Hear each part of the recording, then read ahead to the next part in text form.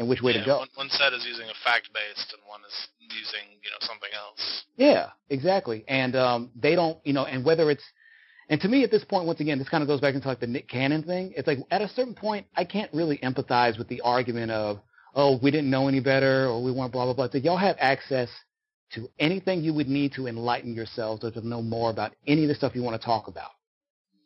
But you actively, and not only do you not display that, when people try to bring up these criticisms, you immediately go into just mocking the fuck out of them, just going into ad hominem, instead of addressing their criticisms or acknowledging you're wrong, or really just dragging your feet to acknowledge that you were wrong, long after the damage is already done. Yep. I would say that you should check out the Gray Zone episode on this. It's just like I feel like if it had been someone else saying it, like, it would be very different, because there is like, in my mind, a very legitimate need to criticize Israel, but like it's like with Nick Cannon, it's like the worst possible like speaker to present this case has been chosen. Exactly. Like someone who's not a subject matter expert, someone who probably hasn't ever been to the Middle East, or if they, if he did, it was probably not for a very long time. Yes. And I don't know.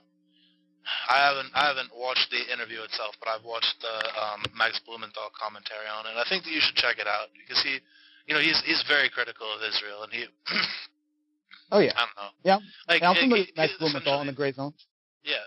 Well, in summary of his critique, he essentially said that if he had said those things, he wouldn't have gotten in trouble because he knows the right words and he's a Jew.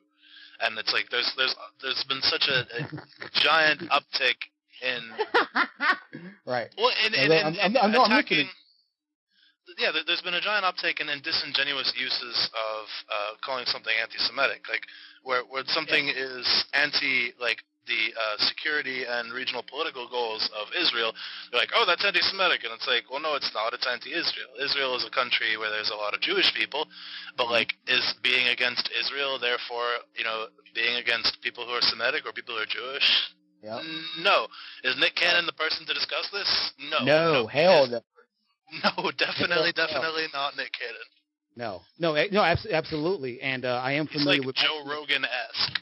No, exactly. Joe Rogan is only slightly more rigorous in it. Like he waited. I don't know if you saw it, but like he recently had Ben Shapiro on again. I think for at least either the third or the fourth time. And get this, he finally, because Ben Shapiro was trying to pitch this whole bullshit about Kaepernick and his whole reasoning for kneeling and everything.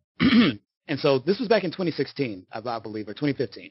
And Rogan finally decides, like, tells Jamie, hey, pull it up or whatever. And they listen to it, and, like Kaepernick, he initially had made a statement where he was just like, oh, why am I going to stand for this flag, blah, blah, blah, which, is very based, but it pisses off, liberals and centrists, and the right-wingers can use it, blah, blah, blah. And then he had that talk with the military veteran, right, in which he said he decided to start kneeling because it's a way to not muddy the waters and to get his message across more clearly. And, Joe Rogan played that clip or whatever and kind of like more or less settled it. But Ben Shapiro was still just kind of, the earlier comment, the earlier statement, like he was just still trying to hold on to that old fucking canard, and play that fucking angle. And it's like, thank goodness that Joe finally fucking did it. But it's like he should have been fucking doing this shit since his first appearances. Because Ben Shapiro, because the thing is, it's like, you can even take that same argument and be like, okay, so what about Jews or Israelites who are critical of the state of Israel, or Benjamin Netanyahu? You know what I'm saying? Like, what about the Jews against that and stuff? Then the argument becomes, oh, they're not legitimate Jews. They're not real Jews. You know what I'm saying? Fucking Ben Shapiro, man. Oh my God. He just irritates me.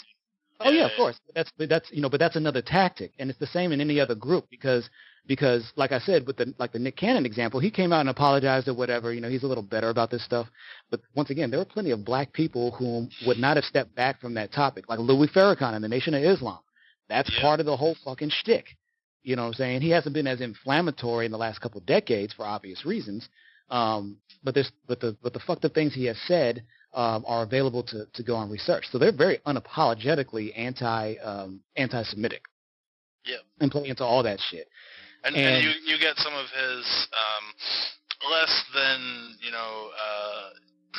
well-educated followers, often, repeating some very negative things in a very public manner, which is, then it just leads to caricatures and attacks on him, which fairly deserved.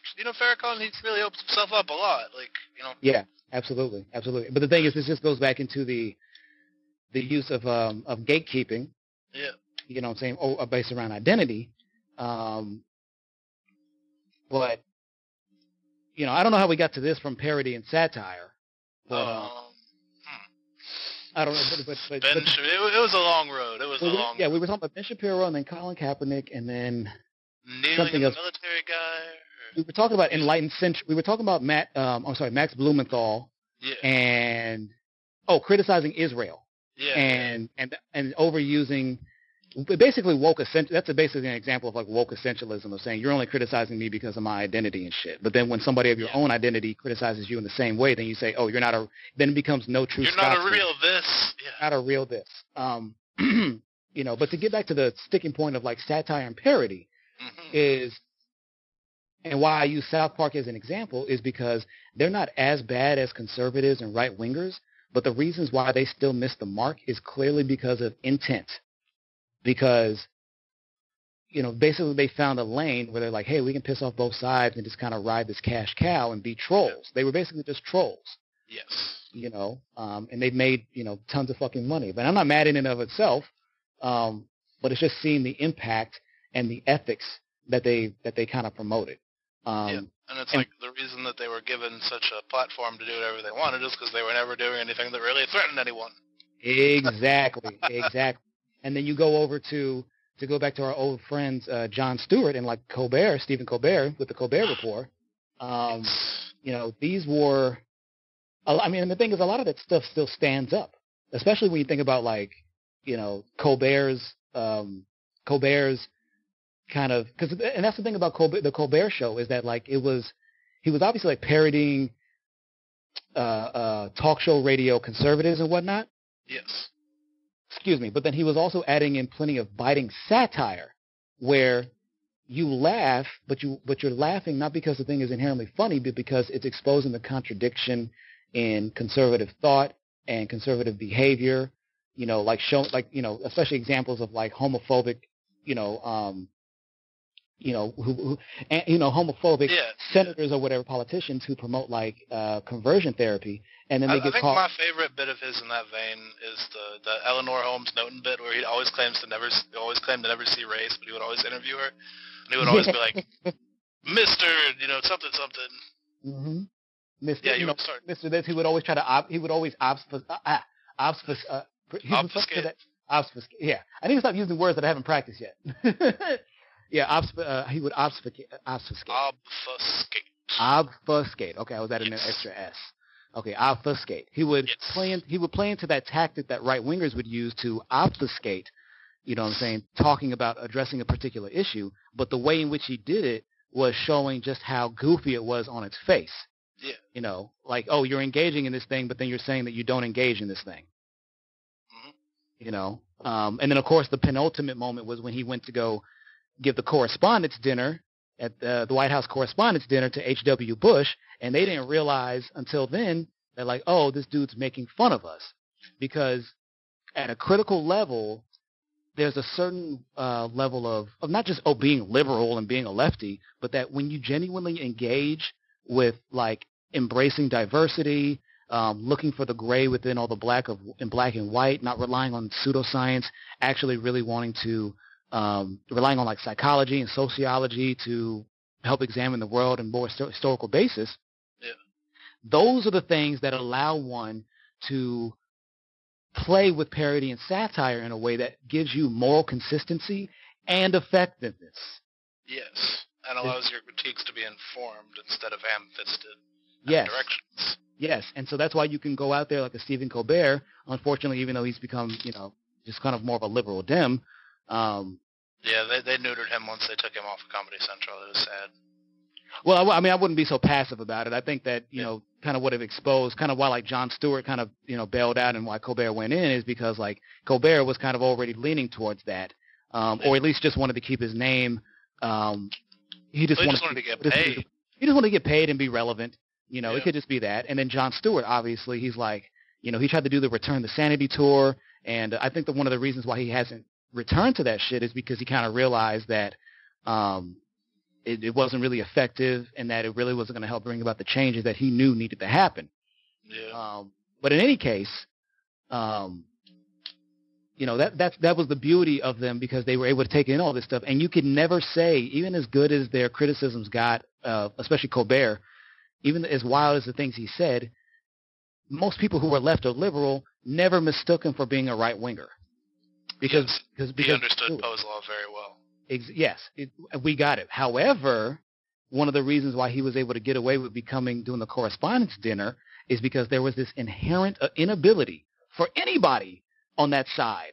Because there's plenty of like genuinely effective, intelligent fascists, authoritarians, right wingers and conservatives and whatnot, right? But because they had this block in their mind and their ethics of shunning diversity of thought, shunning rigorous intellectualism and inquiry, it was only until after the fact that they realized, oh shit, we're being mocked by this fucking guy. And that's when like the White House Correspondences dinner have become so politicized ever since. Yeah. And then there was that one that the woman did about Trump, and then everyone lost their goddamn minds about it. All the conservative media was like, humor, Michelle Wolf, which it wasn't even that spicy. It was edgelordish. It was like super like teenage edgelord. I was like, dude, this is shit that we were saying to each other in high school. Is this really what you fucking grown ass adults are like getting? But I think that actually kind of underscores that like that really is reflective of how people's sense of humor is, of how most people are. Like most people really do just have like a 15-year-old sense of humor. And some people actually thought that was funny. Yeah, exactly. And people actually, some of them actually, I've read this on the internet, watch SNL. Bro, I've been asking my friends that watch SNL why. Like there's been some highlights and shit. But the thing is that to me, I just take that from the highlight reel. I don't need to watch the whole game. Yeah, they usually do one funny joke every season. Mm-hmm. Every season. Yeah. Sometimes two. Sometimes two. That's right. I don't know. There's stuff you look back at it, it just doesn't hold up. Like it's like if you go everybody go watch the Dick in the Box video, you will not get the same warm feeling inside as you did the first time. No, it's the magic is gone. Yeah, I mean, and the thing is that like this isn't even to say like, oh, every joke should age well. It's, some jokes are some things are only meant to be laughed about for like a week or two. What I'm saying? And that's fine. But it's when that stuff is held up as the standard or being like, oh, this is a work of great genius. Because you know what I just saw the other day? What? Justin Timberlake won a Grammy for that song.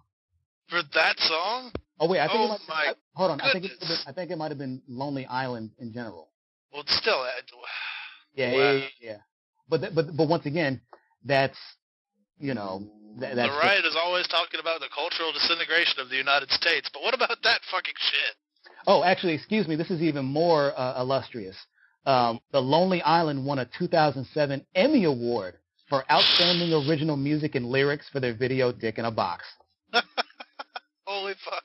Which, like I said, I'm not hating the hustle. If they're going to give out awards for that, I'm just I just also think that like it's just really stupid. Yeah, it is. Yeah. But in any case, that's a different issue than I was touching on. But to wrap it up, like with the whole satire and parody thing, is there is still I guess this is kind of like the last part I'll bring up about it is. So obviously I outlined why not all instances, just because you call something satire or parody, doesn't mean it's going to be accepted and interpreted as such, and doesn't mean that the quality of your satire and parody is worthy of appraisal or praiseworthy. The other thing is that there is a stark, visible divide between the ability of left-wingers and liberals versus right-wingers and conservatives in being able to engage with satire and parody because of the way in which they engage in their daily life and their general ethics and values. Yeah. And then the third thing I want to add, which kind of goes into all of this, is that there is a lot of entertainers like to skirt this line. Is there a moral consideration that entertainers should take into the platforming and creation of their art. I, as somebody who creates content and has been, consider myself a creative type or an artist or whatever for most of my life, 100%. I think that way. Now, that doesn't mean to say that, like, oh, if somebody says they listened to your album or saw your painting and then went out and stabbed somebody, that you also get charged with murder, or you also get charged. Yeah. What it's saying is that recognizing that if you are somebody that thinks about art seriously, that what we all recognize about art is that it is stimulating to the senses. Yeah. Right? It is about that all art is about evoking certain emotions and certain thoughts in a person. Yeah. And so you cannot go in the same breath and say that, yes, I am trying to evoke a certain set of emotions and thoughts and behavior in people, and then when some people use your invocations as justification for a certain set of behavior, you can't just completely dust your hands and walk away and be like, well, it wasn't me, or, you have to address that. Yeah, you have to be responsible for and intellectually honest about the creation of your art. Right, exactly. Yeah. And a good example of this is Alex Jones. Oh, goodness. Because the thing about Alex Jones is, he's played into this image and shit, and he had to go to court and shit and fight because. So what's happened in the last several years is that, like, Alex Jones has really gone full right wing, and so playing into these conspiracy theories about liberals and left wingers and all this other shit. And two of the most important ones, significant ones, was him claiming that the shooting which killed, I forget which one it is. The Sandy Hook shooting was Sandy Hook shooting. Rice actors, or is a hoax? Exactly, and this resulted in his followers. And the thing is, this wasn't just like a one-off thing. He repeated this for years until he got taken to court. Yeah. And he's been successfully sued for that. But basically, like, the parents have been harassed. They've been threatened with violence. A lot of them have had to move because his followers and the people who believe in his shit, they were provoked, like, oh, you're playing into. They would come harass the parents of the little child shooting victims, and it was yes.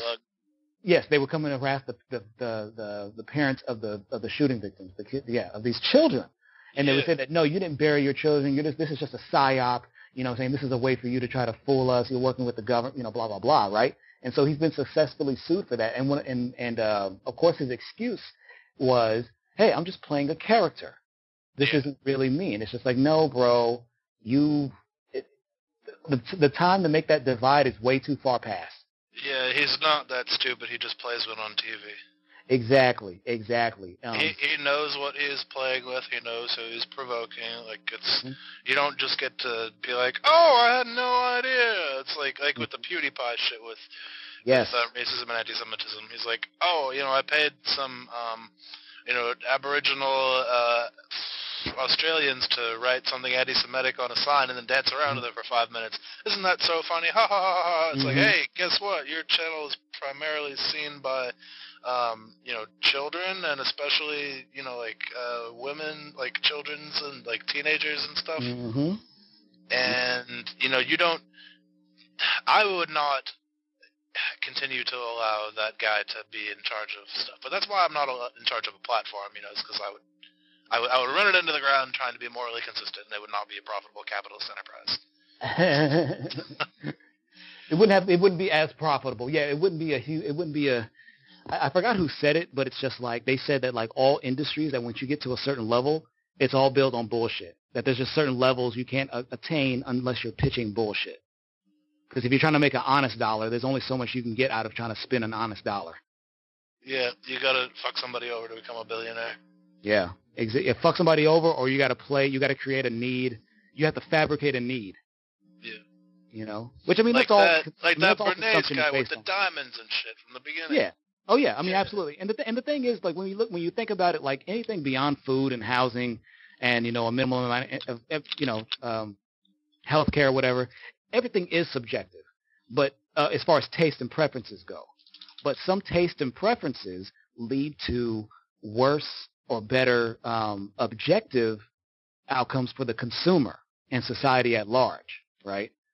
And some things, to even go further with that, like beyond like the outcome of the thing, like we're often like just like full cloth or from whole cloth sold things that we don't need. Like we just really don't. Yeah. Absolutely. Like going on cruises or like shit like that, you know, or Furbies or Instagram. That's just a funny contrast you made between like cruises and Furbies, you know. And yeah. I just thought it was funny. Yeah. You know, yeah, and the thing is, it's you know, that's the difficult thing because it's like, you know, how do you know, when you curb certain indulgences and say like, oh, you know, what if I want to go tour around the world and whatnot? It's like, you know, can you do that without having to get on a cruise ship because of all the damaging effects that we know it has and all the, and just to me, I wouldn't go on a cruise ship just of how often they seem to fuck up. Like they just don't seem to be. Yeah, there's all kind of like shit in the media all the time about stuff going wrong with them. Yeah, I'm just like, this doesn't seem like a fun time. Like I'm already not the best person to just like be over like water and shit. In the middle of deep, you know, fucking bodies of water. And then, how would you like to be on the coast of California for 4 months while they try to figure out what happens to all the people on the ship you're on? Oh my God! Yeah. But in any case, but in any case, the thing I was really ending on was the morality of being a creator and the morality of framing and, you know, how far you could get away with that excuse of, oh, I'm just an artist. I'm just here doing my own thing. I'm just an idiot here with a microphone and a platform where only 20 people listen to me. But yeah, but like out of those 20 people, 3 of them went and did like some fucking shootings or they beat their fucking partner or they, you know, did some shit. And for some reason, they've only been listening to your content for the last 6 months. So we're working with we're trying to connect the only dots that we have to work with here. Yeah, you know? then you get into the whole realm of stochastic violence. Yes, you know. Stochastic violence, for those that aren't familiar, which is just basically how ideas and behaviors are not directly told out loud, but they are insinuated. And one of the ways that this is done and why somebody like an Alex Jones or like South Park is super effective at this shit, or like Trump, is that they give you a kernel of truth. There's always going to be a hint of truth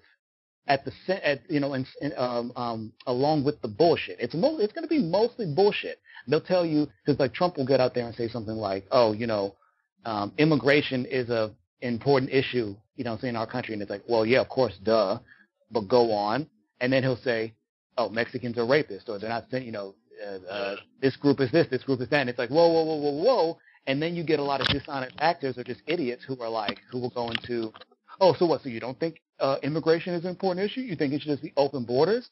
And then you're stuck trying to defend a straw man, you know? And then you just get into this cycle of trying to defend points you never fucking brought up. And oftentimes, because this shit happens in situations where the opposition doesn't even have the same access to the platform, it looks as if you automatically lost by defact because you can just have the microphone taken away from you, which is something that another figure, Ben Shapiro, does. Oh, God. Yeah. You know, he never does equal debates with people that are of his stature or better. Yeah. It's always people that are less developed than him or that he thinks are less developed than him. Exactly, or less developed. In which case, hilarity ensues. Yeah, exactly. Which is why he's cut back on the debates and shit. But it's, you know, once again, the morality of not just parody and satire, but creating content, putting it out there with the intent of shaping people's minds and emotions, and claiming ownership of that when things go, and not just being there for the spoils of when things going right. You have to also address when things go completely fucking wrong. You know, a lot of people, I have a lot of non-black friends, and a lot of them have been coming to me and expressing different, you know, opinions and trying to understand this or that, blah, blah, blah, blah, blah. And some of them have even, you know, there's a sense of hesitation in them even wanting to bring it up because they kind of feel bad of either being ignorant of this stuff or that they have to come and ask, like, okay, what direction should we go in? You know, now, personally, I just enjoy, I'm a person who is just very curious into themselves. I'm just a very curious person about the world and about others. So, you know, I'm somebody who's always liking to ask questions and uncover shit. So I just naturally appreciate when anybody comes to me for anything. Yeah. But there's also this sentiment amongst plenty of other people, black activists. They're like, no, it's not up to black people to teach you. You need to go and read this book. but no, don't read that book. You need to go and read this other book. Or no, don't watch that movie. Go watch this other thing. And I'm just like, people have we can talk all day about like, this resource is available and that resource is available. But guess what? People don't just operate off of what is most readily accessible or most. They're not going to go read the 6 books about political theory you tell them to go read. That's not going to happen. No, they're going to go to the 6 people that they know that they feel vulnerable with, whom they know that they can talk about this stuff with to lead them in the direction. Yeah. Because this is basically what this principle is just about word of mouth. You know what I'm saying? Which this is the way in which most people get on board with anything, is through word of mouth. And so I don't think that this issue will be any different. Yeah. Now, I get the argument of people, whether it's, feminists or LGBT people or trans people, of being like, look, we're so frustrated already and we're already so exhausted from day-to-day bullshit. We don't also have time to talk, about these things and answer all these different questions. And so this is why you have people publish books like White Fragility or, any of the other things that are coming out. Yeah, this is a debate that I've had a little bit with one of my childhood friends who is from Little Rock. And she's a black woman, but we've just always been really tight. We went to the hippie church together. Yeah. I don't know, we just hung out a lot, but there's this term emotional labor, which is it's like the word problematic, not in the terms of the definition, but in terms of the use of the word in the context of people who are interested, I don't know, let's say loosely, in social justice or left politics. Yes. In that there's 2 different ways that it's used. Like problematic formerly was referring to a difficult problem. The human genome, or decoding the human genome, is problematic, and now it's calling a trans person by a dead name pronoun is problematic. That. I guess it refers now to a societal problem or to a behavior which you do not like that someone else presents. In the same way, I would say that the terminology emotional labor, this is the debate that I had with my friend, it was originally conceived to refer to the prospect of working in a service job or a retail job or something or whatever, and then a customer comes up to you and is a piece of shit, and you just have to soak it up and smile and be chirpy. Just deal with it. Because that can take a little bit of an emotional toll on you if you're working a really bad job and someone's just horrible to you in a fashion that's not to scale and not appropriate for someone who works at a coffee shop. Someone will I don't know, I brought this up when we were talking before. Someone would scream at me at Starbucks about a cup of coffee, and I would be like, nice, it's a cup of coffee, thanks. I'd feel bad because you yelled at me for 15 minutes. The term emotional labor has also been applied to requesting explanations of social theory, by people who are not as educated on the left, requesting them from, typically from black or people of color, explaining them. And it's those are, there's a certain emotional toll that can take if you have to go on a really long discussion about that. Or I would say, especially if you're engaging with someone in bad faith, but yes, you're going to hear people use these words, and you're going to hear them mean both things, and sometimes they won't know that the other one is not using the same definition of the word. And that could easily and regularly does blow up into a big dumb left book fight. The racism thing we earlier. Exactly, the 2 definitions of racism. The rational thing for people who are interested in serious debate is to define their terms and clarify their positions, and if they don't agree, they can hash out where they do and don't and move on. And if they're not going to do that, they're just going to sit there and yell at one another. Emotional labor. Yeah, so I was saying that me having worked as an employee at Starbucks, I brought up my definition of emotional labor, and my friend Ashanti, having explained things to irritating white people on the internet, brought up the other definition of it. I don't know, and I guess we clarified our definitions, and we said that we didn't necessarily accept that, but then we just moved on. That was pretty much the end of it. But. Yeah, I think at the end of the day, I think at the end it's I think at the end, So yeah, stuff like emotional labor and problematic. Now, for one, I'm not against the redefining of things, or redefinition of stuff, or using the same term and appropriating it for something else. Yeah, being sensitive to the change of its use over time. Yeah, absolutely. All this stuff is fluid, but I feel that in certain cases that some words or I feel like sometimes the words that we use to describe these things are so charged or so complex that it's easier or better to just use a completely different set of phrasing for that. So it's not to say that like, oh, if somebody is repeatedly dead naming a trans person or using the wrong pronouns over and even after being told what they really want to hear, that problematic, there should be maybe another word that we use for that.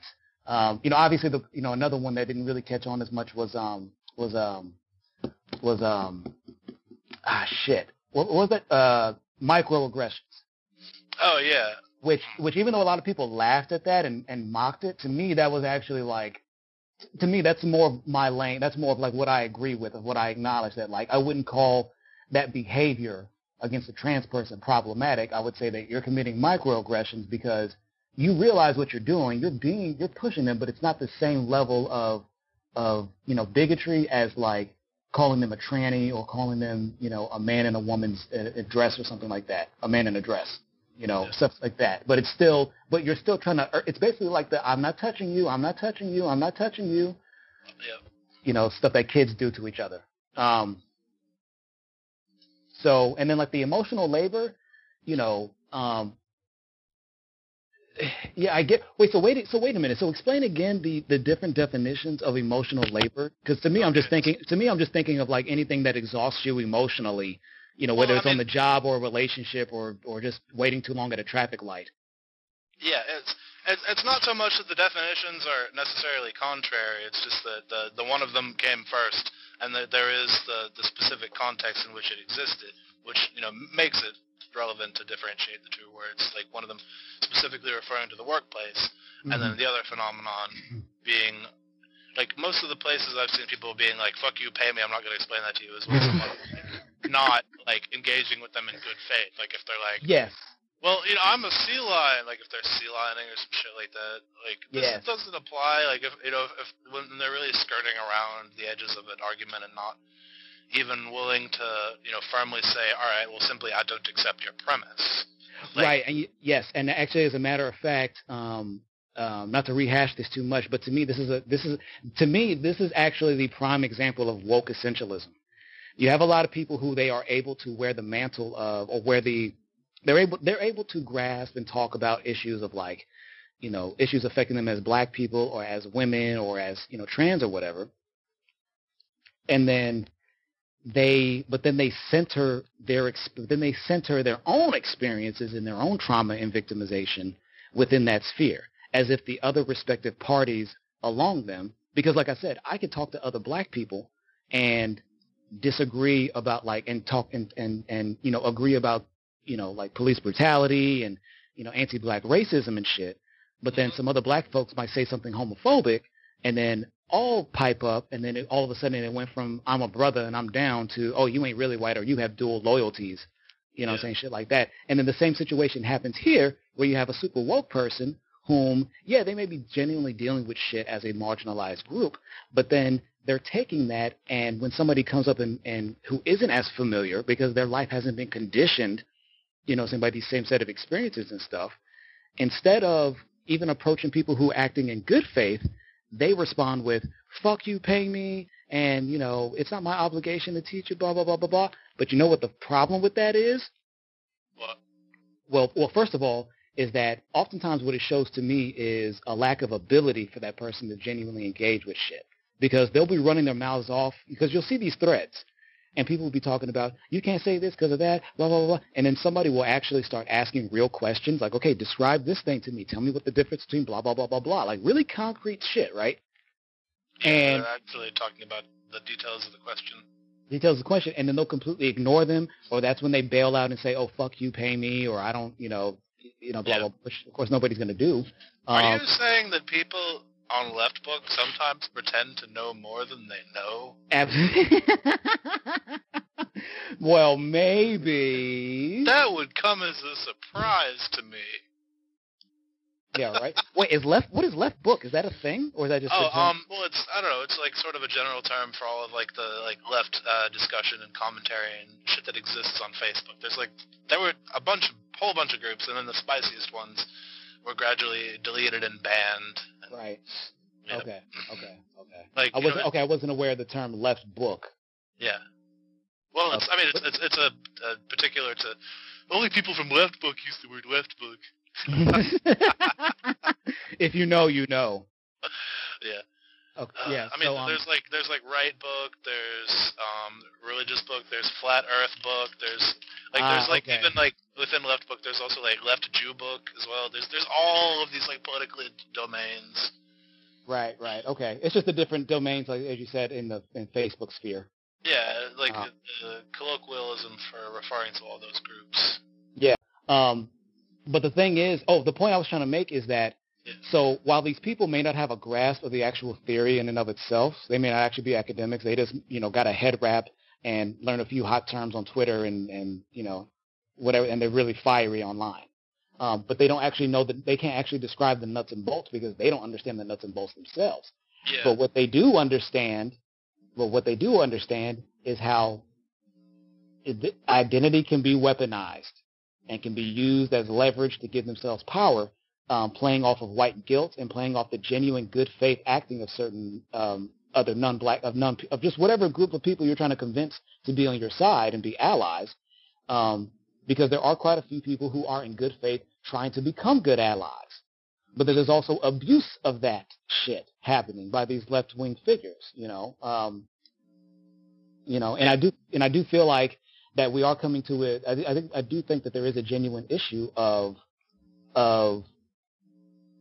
people who are claiming to want to gain allyship with others, not actually meeting them halfway and just giving empty rhetoric and platitudes, which is the same criticism that they have of liberal identity politics for just valuing tokenism and not real representation.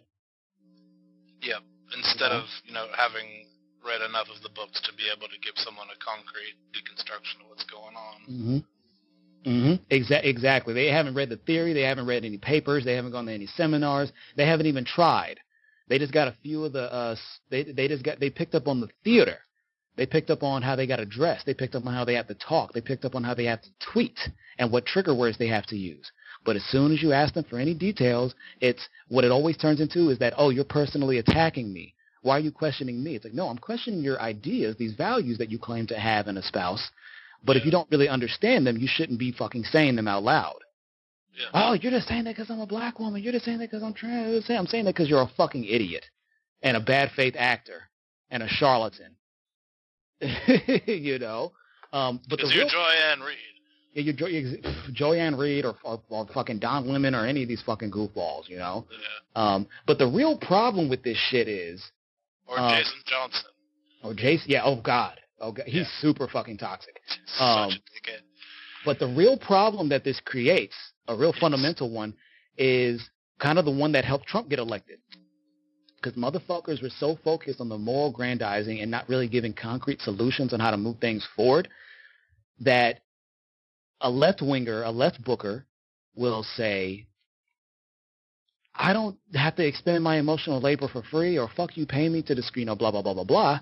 Yeah. But who's giving that shit away for free? Who is welcoming people into their church for free to radicalize, you know what I'm saying? Well, not for free in the long run, but they're at least inviting them in at the front end to be like, hey, come in, we'll talk to you. That would be the problematic Jesus freaks.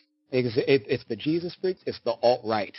It's the, the religious fundamentalists, the corporate elitists, and the right-wing reactionaries, the alt-right. All of which conveniently are a Venn diagram. Exactly, because they learned earlier on than left-wingers that, the only way we're going to have power in this society because we're each minorities is we have to consolidate ourselves. The same way in which whiteness was the consolidating power for white Europeans in America. This is just happening in the cultural war sphere. Yep. And so what's happening over cultural whiteness.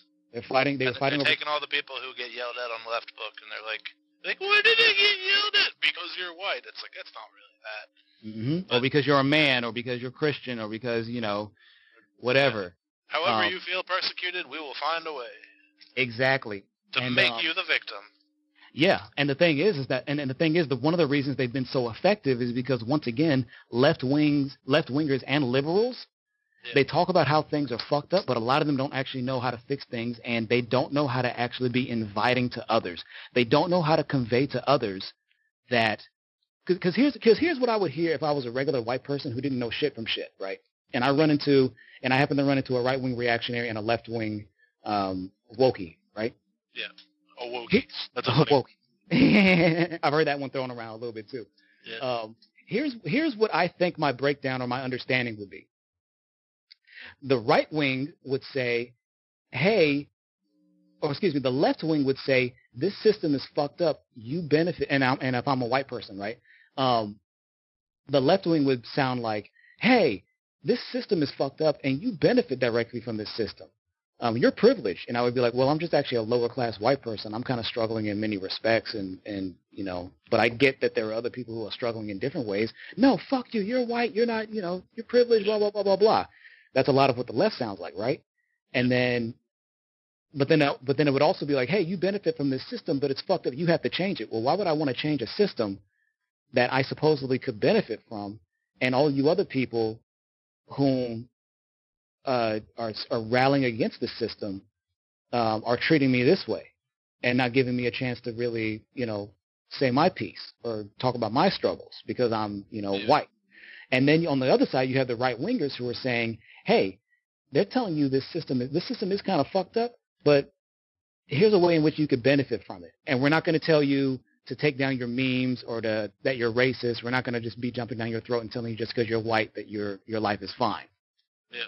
If I'm just a regular person who doesn't really have much understanding of this shit, and I already don't have the best education and best upbringing, I can tell you 9 times out of 10, I'm probably going to be listening to the right-winger shit more often.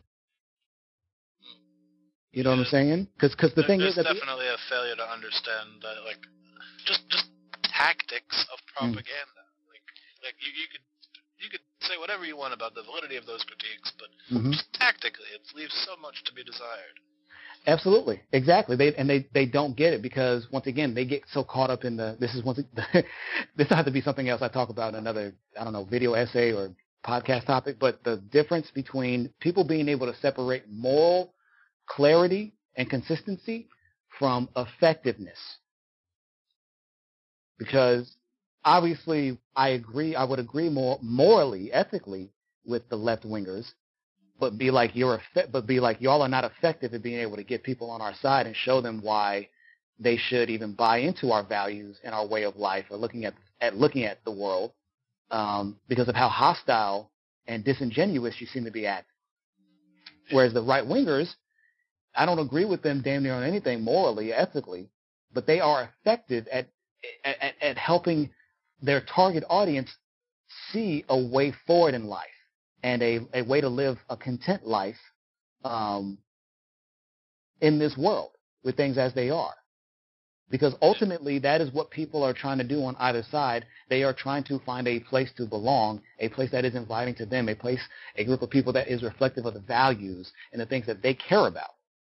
Yep, that's one of the things that the CIA coup manual says about recruiting people for your They're right. movement.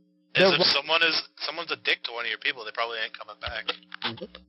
Yeah. And that's why it's also so funny why they started getting back into torture, because at some point you have to realize that torture is really just a tool it's really just recreation for sadistic people, because anybody, if you're torturing them and you got fucking clamps on their lips and shit, they'll tell you anything that you want to hear to take that shit off. So you're not going to get consistent, reliable information through that method. Because I'm sure like the FBI and the CIA and everything, like they don't just always go in and barge down fucking doors. They seduce people. They tell you, hey, we know you've been treated like this. We know maybe, your life wasn't going well. We'll give you blah, blah, blah, blah, blah. You ever had a beer before? You ever had a good fucking cooked steak? Sirloin, steak or whatever the fuck? You have to seduce people and show them why they could benefit from being on your side. You don't get people on your side just by telling them, oh, don't you want to be on the right side of history? Yeah. Does the right side of history come with the full fridge? Does the right side of history come with the network of people whom I can be vulnerable and communicate with and grow with? Does being on the right side of history guarantee me some way of making a living in this fucked up society? And lefties, it's totally non-material. It's non-material. It's those non-material things, and that's the problem that a lot of lefties have, is that we're over-reliant on the moral argument and over-reliant on the material argument. You gotta have a spiritual argument. You have to. Yeah, because people don't want a rational economic argument that makes sense and holds up. They want something to care about. Well, once again, I wouldn't say I don't go so far as to say people don't want that, but that just like you can't just live off of just like you can't just live off of just like, yeah, even though you only need water to live, there's nothing wrong with enjoying a cup of coffee or enjoying a beer or enjoying a cup of juice or tea and whatnot, right? Yeah. And if that's what you want and it's readily available over here, then you're gonna go get that. You're gonna go and buy yourself fucking a couple of drinks or whatever. So it's less about not wanting a good financial argument. It's them like, look, we understand the financial argument, but that's not the only thing that's important. Because there's plenty of people who have money but then still end up killing themselves or become drug addicts or just spiral. They go down a really deep, dark spiral. Yeah. Because at a certain point, all that money, the material argument only gets you so far. Yeah. So you need people to have a sense of spiritual belonging. And that's super hard when you're dealing with people who are largely not religious, largely don't consider themselves spiritual per se. But that doesn't change the fact that you still have these non-material needs. Sorry, yawning. So I know it's getting late over there. Yeah, yeah. I would definitely reinforce what you're saying about like spiritual needs for both movements and for peoples in society. Is like I would say that we crave moral leadership and that we crave rational and truthful frameworks, and that's what the left can substitute in place of a religious zealotry. Is a rational framework that we can. We might have to dumb it down or simplify it or present it in a certain way, but that explains the world and that, gives people an idea of who is working for them, who is working against them, what their interests are. I don't know. I just don't find a lot of people that are super interested in sitting through that. I could explain their class position to them in like a minute, but like they have to be interested in that. They have to view it as important. We can't just tell them they're going to hell, It's a cop-out for the fundies and the Christian fascists. Oh, yeah. I'm right because God says I'm right. We don't have a God to dangle over people on the left. We don't, but what people try to substitute the God for is their political, the materialism, right? The material dialectic. So there's obviously there's the more shallow, superficial, like liberal version of just leaning into all indulgences blindly and just buying into the system. And then, of course, there's the left-wing one where we still have to consume, but we try to do more, there's more strains of, like, minimalism or more strains of, like, denial of certain indulgences that's kind of taken on. But here's like, the way I would square that circle of talking about spirituality, is that, to me, this right here is part of the my spirituality, because I'm not a spiritual person, I'm not a religious person, but in terms of like, what keeps me motivated, what gives me life, what keeps me, going through day to day, it isn't just talking about economic class issues, material shit. It's waking up to texts and messages back from my friends and my family. It's the ability to be able to walk around in my neighborhood and just pass by my neighbors or pass by each other and just be able to nod and wave and just have a very relaxed, calm walk around my neighborhood. You know what I'm saying? Like, it's these little things that give spiritual fulfillment, because it gives you a sense of community and belonging, and that things around you are reflective of your values and how you think the world should be. Yeah. And so to me, the way that I would answer that question of like, okay, how do we get spirituality into the left with people whom are largely don't consider themselves religious or spiritual, or they buy into like some astrology or some other type of woo, Yeah. To me, I think what we have to lean into then is lean into the humanism and lean into cultivating human interaction with one another. Whether that's the basis of, because I get spiritual fulfillment from playing in my bands. I get spiritual fulfillment from talking to my comedian buddies and just cracking jokes about bullshit and not thinking about political stuff as deeply as I am now. But those are different levels of fulfillment. But they all come together to give me that ultimate satisfaction. Yeah. And so to me, it's like, what will be like the lefty church? The lefty church will be, I don't know. I think there are plenty of lefty churches that exist as these podcasts. I think there are lefty establishments that exist as there's spirituality happening at these protest movements. Where people are all coming together and realizing that we all have these shared interests and goals, blah, blah, blah, blah, blah. I think that what we're seeing now with the cultivation of these different spaces and different actions and whatnot, it's kind of like the same way we saw the left kind of coalesce around Bernie Sanders, where everybody was just kind of acting independently and didn't really know if we were going to be able to make really big steps, move forward. And then Bernie comes through, and it kind of gives us all a sense of direction and kind of also tells each other that, hey, we got this own thing going on over here. What about we link up? What about we share information? What about we blah, blah, blah, blah, blah, in the same way that right-wingers had gotten down decades ago. Yeah. So now we're starting to pick it up, and we're having to, build it up. But I think, to me, where left-wing or, non-spiritual people get this shit from is that we have to really lean into the humanism of just general human interaction. I think that another source of that is I guess I would say the moral clarity of the recent rounds of protests. Mm-hmm. That, like our lives and the things that we view as important and our connections to each other, like, they all flow back into that, Mm-hmm. Yeah, like absolutely. our collective refusal to accept, the murder of all these, Breonna Taylor and George Floyd and, hundreds of other people who didn't do fucking anything, like, that is where that principle can be derived in the left. Mm-hmm. Yeah, absolutely. No, I agree 100%. And, it's a shame that, this conversation seems to only be getting, relevant now. As a matter of fact, this is something that, unfortunately, that, Michael Brooks, who had recently passed, and apparently it was from a blood clot, but he's only 37, but this is one of the things that he was turning his focus on in the last couple of years, was addressing this issue of spirituality, because clearly even people who call themselves not spiritual or religious, they still do things, they just lean into other things. Yeah. That substitute as that. And then they end up becoming fanatics, just trading in one sort of fanaticism for another. But it's like, no, we need to be able to find a place where people can engage with shit and then not lean into that it's kept very eye level, but that it's kept at a very human level. Because then people start talking about transcendence and not being of this world and being beyond. And eclecticism and esotericism. Yeah. Death traps of the left intellectual thought.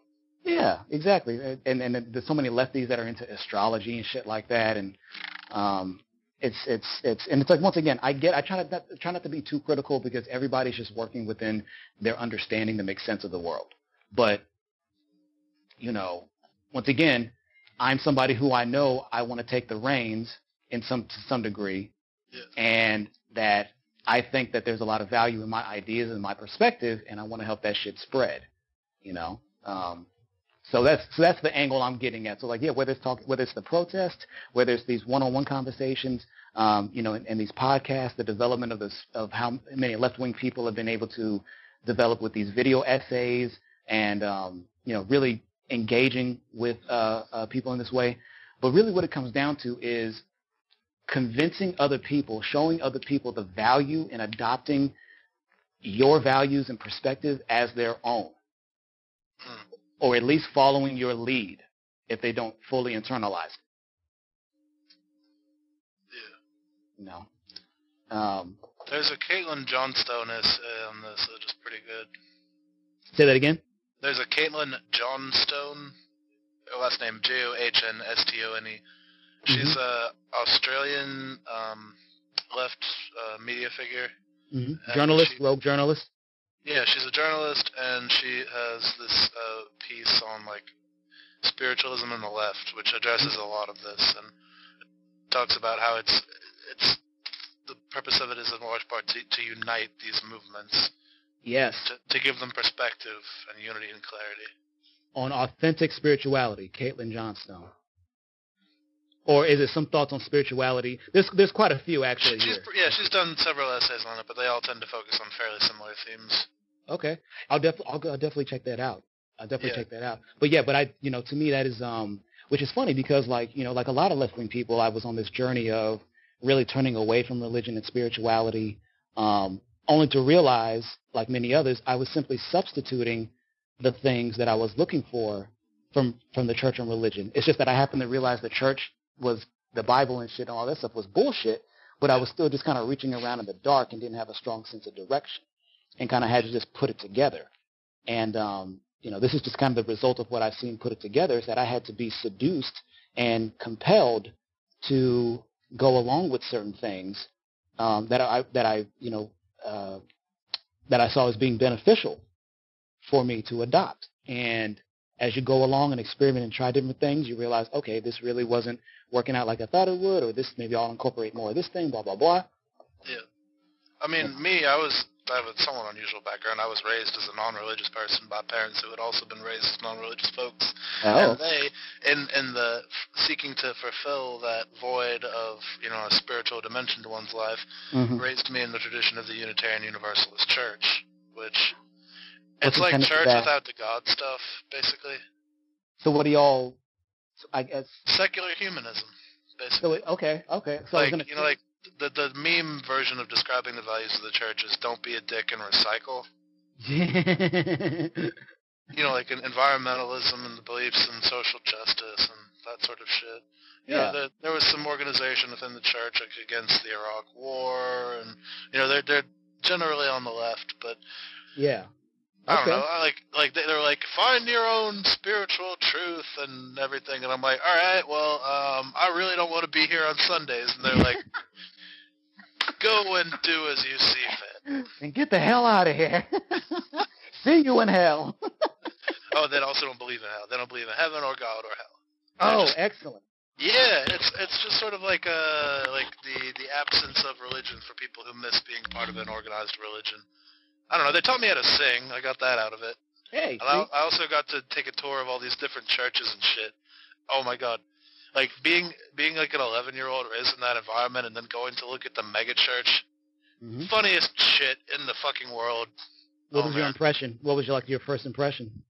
Well, the pastor was just giving this big old rant about how he had been going for a drive in his car and how the GPS kept sending him in the wrong directions, and then he just turned the entire rest of the sermon into this sexist tirade against his GPS.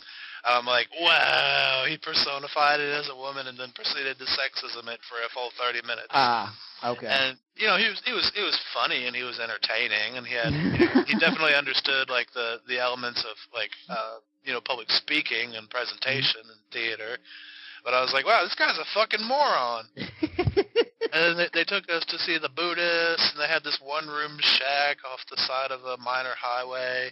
And they were really chill, but they were fucking totally lame. It was like a bunch of white Buddhists in southern Maine. Yeah, what do you get? Unfortunately, not a lot of, that's all you're going to get throughout Maine. Yeah. In general. We did go to a synagogue, though. The synagogue was fun. There was a lot of singing and clapping and shit. That one was fun. I went to a bar mitzvah one time. That shit was great. I love that. If you ever get the chance to go to a bar mitzvah, I mean, probably your audience is a little bit older, but shit's a lot of fun. Go do it. You will not regret it. I bet, because, I mean, they always seem so festive. And that's the thing about a lot of those. If you're really lucky, they'll put you on the chair and they'll do the little chair dance thing. Oh, my God, that's so fun. I might be scared about that. Like you said, a lot of them are a little on the older side. I don't know how they kept up on their upper body strength, on their lifts and their gains. And there's this virtuosic dancing, which, oh my God, it's hilarious. They're they kneel down really low and they're doing like these kicks. I'm like, how are they getting back up? Like, yeah, oh yeah. See, that's the interesting thing. Once again, is that like, you glean, because it's like, yeah, we walk away from religion, you walk away from things, but you still realize like, oh, okay, still at least I got these good habits, or that there were still these things, certain things still hold up after the fact. Yeah. And then because I'm looking at like Unitarian Universalism, and it's like one of the first things it's saying is that like, oh, they include agnosticism, humanism, Judaism, and then like Taoism and Sikh, and a whole bunch of other shit I never even heard of, like Omnism, Baha'i, syncretism, all kinds of shit. So basically what their approach is kind of like almost what I'm talking about, which is just like take the bits and pieces and shit that you think are valuable and leave the rest. Yeah. And it's all sort of wrapped up in a general humanist like viewpoint. Mm-hmm. Mm-hmm. So I'm completely. But it's like they also have a church, which I'm not convinced that you still need the church. That might be something that's like we don't need to do it that way anymore. Like having the Olympics like move around all the time. We probably don't need to do that anymore. That's just kind of stupid. Well, I think it is good to have like a specific place like you can consistently go to. Obviously it won't be like a church per se, but I think that it is good to have like, whatever activities you want to do, just having the space available to do that. Yeah. I'm definitely with that. Well, if I was ever to have children and be forced to take them to a church, it would probably be that church. Right. Yeah, so I'm glad I learned about that, because I'd heard of Unitarianism, but I hadn't heard of Unitarian Universalism. They're the same thing in some contexts, and Unitarianism is also just a general philosophical term in some contexts. Okay, because from the name, it sounds like it's more taking like basically instead of the Trinity. There were two religious movements that merged, the Universalists and the Unitarians. Right, but from the Unitarian name, my guess is that like it's a Christian religion, but that they don't look at God as a Trinity. They look at the figure of God as just one entity, as opposed to being split into three different things, the Holy Trinity. Yeah, we didn't have the magical bird Jesus or magical bird God at Unitarian Church. Oh, shit. Well, look, it's getting late, I know, for you, so we'll unfortunately we weren't able to get to guns and all that stuff, but that could be something we get into on another time. I'd be happy to do it again. Yeah, but since we're on this strain of religion, one thing that I just wanted to add that was kind of a revelation to me, and it's kind of funny because like of all the other ways that I've been able to criticize religion and walk away from it, one of the things that just kind of clicked with me like a couple of days ago was how the origin story in Genesis, in the Bible, the fall of man, and how Eve got the apple of the serpent or whatever, that shit is an inherently anti-intellectual, anti-enlightenment the whole premise of that shit is anti-intellectualism and anti-enlightenism, which is no, don't go towards the light, stay in the dark, and allow yourself to be led by this figure who you're convinced or whatever will only lead you in the right way. Yeah. Right path. It's inherently about moving away from critical analysis, self-reflection, consideration that you might be wrong. And it just kind of the supremacy of the Word of God, or in other words, the supremacy of the Pope. Yeah, or the King. Yeah, or the according to the divine right of the kings, the men that God conferred being in charge of y'all's ass to. Mm-hmm. Exactly. Yeah. I mean, if you're doing reinterpretations of the Book of Genesis, you get to some pretty goofy places pretty quickly. Oh yeah, the thing is, dude, you don't even have to reinterpret it on its face. But it's fun too. It's so fun too. Oh, of course. But that was the entire Garden of Eden was just God setting up like a clone cest scenario so we could watch from behind bushes or whatever. Like seriously, like if I'm supposed to believe that you only made one pair of everything or whatever the fuck.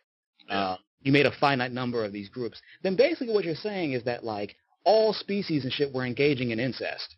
Yeah. Yep. And, like, incest not just with their, like, brothers and sisters, but with their literal clones. With their clones. Yeah. One of my favorite posts that was put up was that somebody said that, like, if you really want to piss off Christians, tell them that Eve is actually a transgender, is actually, like, transgender and shit because of the way that she comes from, because of the way that she's literally made from the rib of Adam. She's basically, like you said, she's a clone. She's a female clone of Adam. And I forget exactly the meme and shit, but it was basically just a way to like, oh, this is how you can piss off Christians and shit by like this reinterpretation of what Eve's role is and what she is. Well, I mean, the Bible does not hold up under scrutiny. I mean, we don't need to go through the whole thing, but as much as I would love to and would draw great amusement from it, I don't think it would help you retain your audience. No. Oh no, not at all. And that's why I brought up the thing about the origin story about the thing, because it seems so obvious right now, but for some reason it only clicked with me because I've gone through all those other criticisms that you can do in the Bible and whatnot, but for some reason that initial one, the very first one, the most important one, which is, well, wait a minute. So you're saying that we're punished for seeking knowledge? We're punished for seeking self-reflection? We're punished for wanting to understand more? We're supposed to just live in this fantasy of everything being with these blinders on? But what it showed to me, because I've been having these exchanges with some of my friends who are more religious and shit, and I was trying to get to the bottom of it, and at some point they just said, I don't want to be challenged. I don't want to be questioned, because it was an example of me trying to get more details about why they believe and why they do the things that they do. And and at the end of it, they just kind of succumbed and just said, I don't want to be questioned. I don't want to change my point of view. They don't want to. Some people just don't want to. They just want to be led, and they just need something that's just compelling enough for them to feel comfortable with. Yeah, I saw that play out perfectly. I just have one little anecdote about this, and then you can wrap up what you want or whatever. So I was studying at school with some of my friends, and I had a lot of Muslim friends because they really liked my bits about Christianity. Of course they did.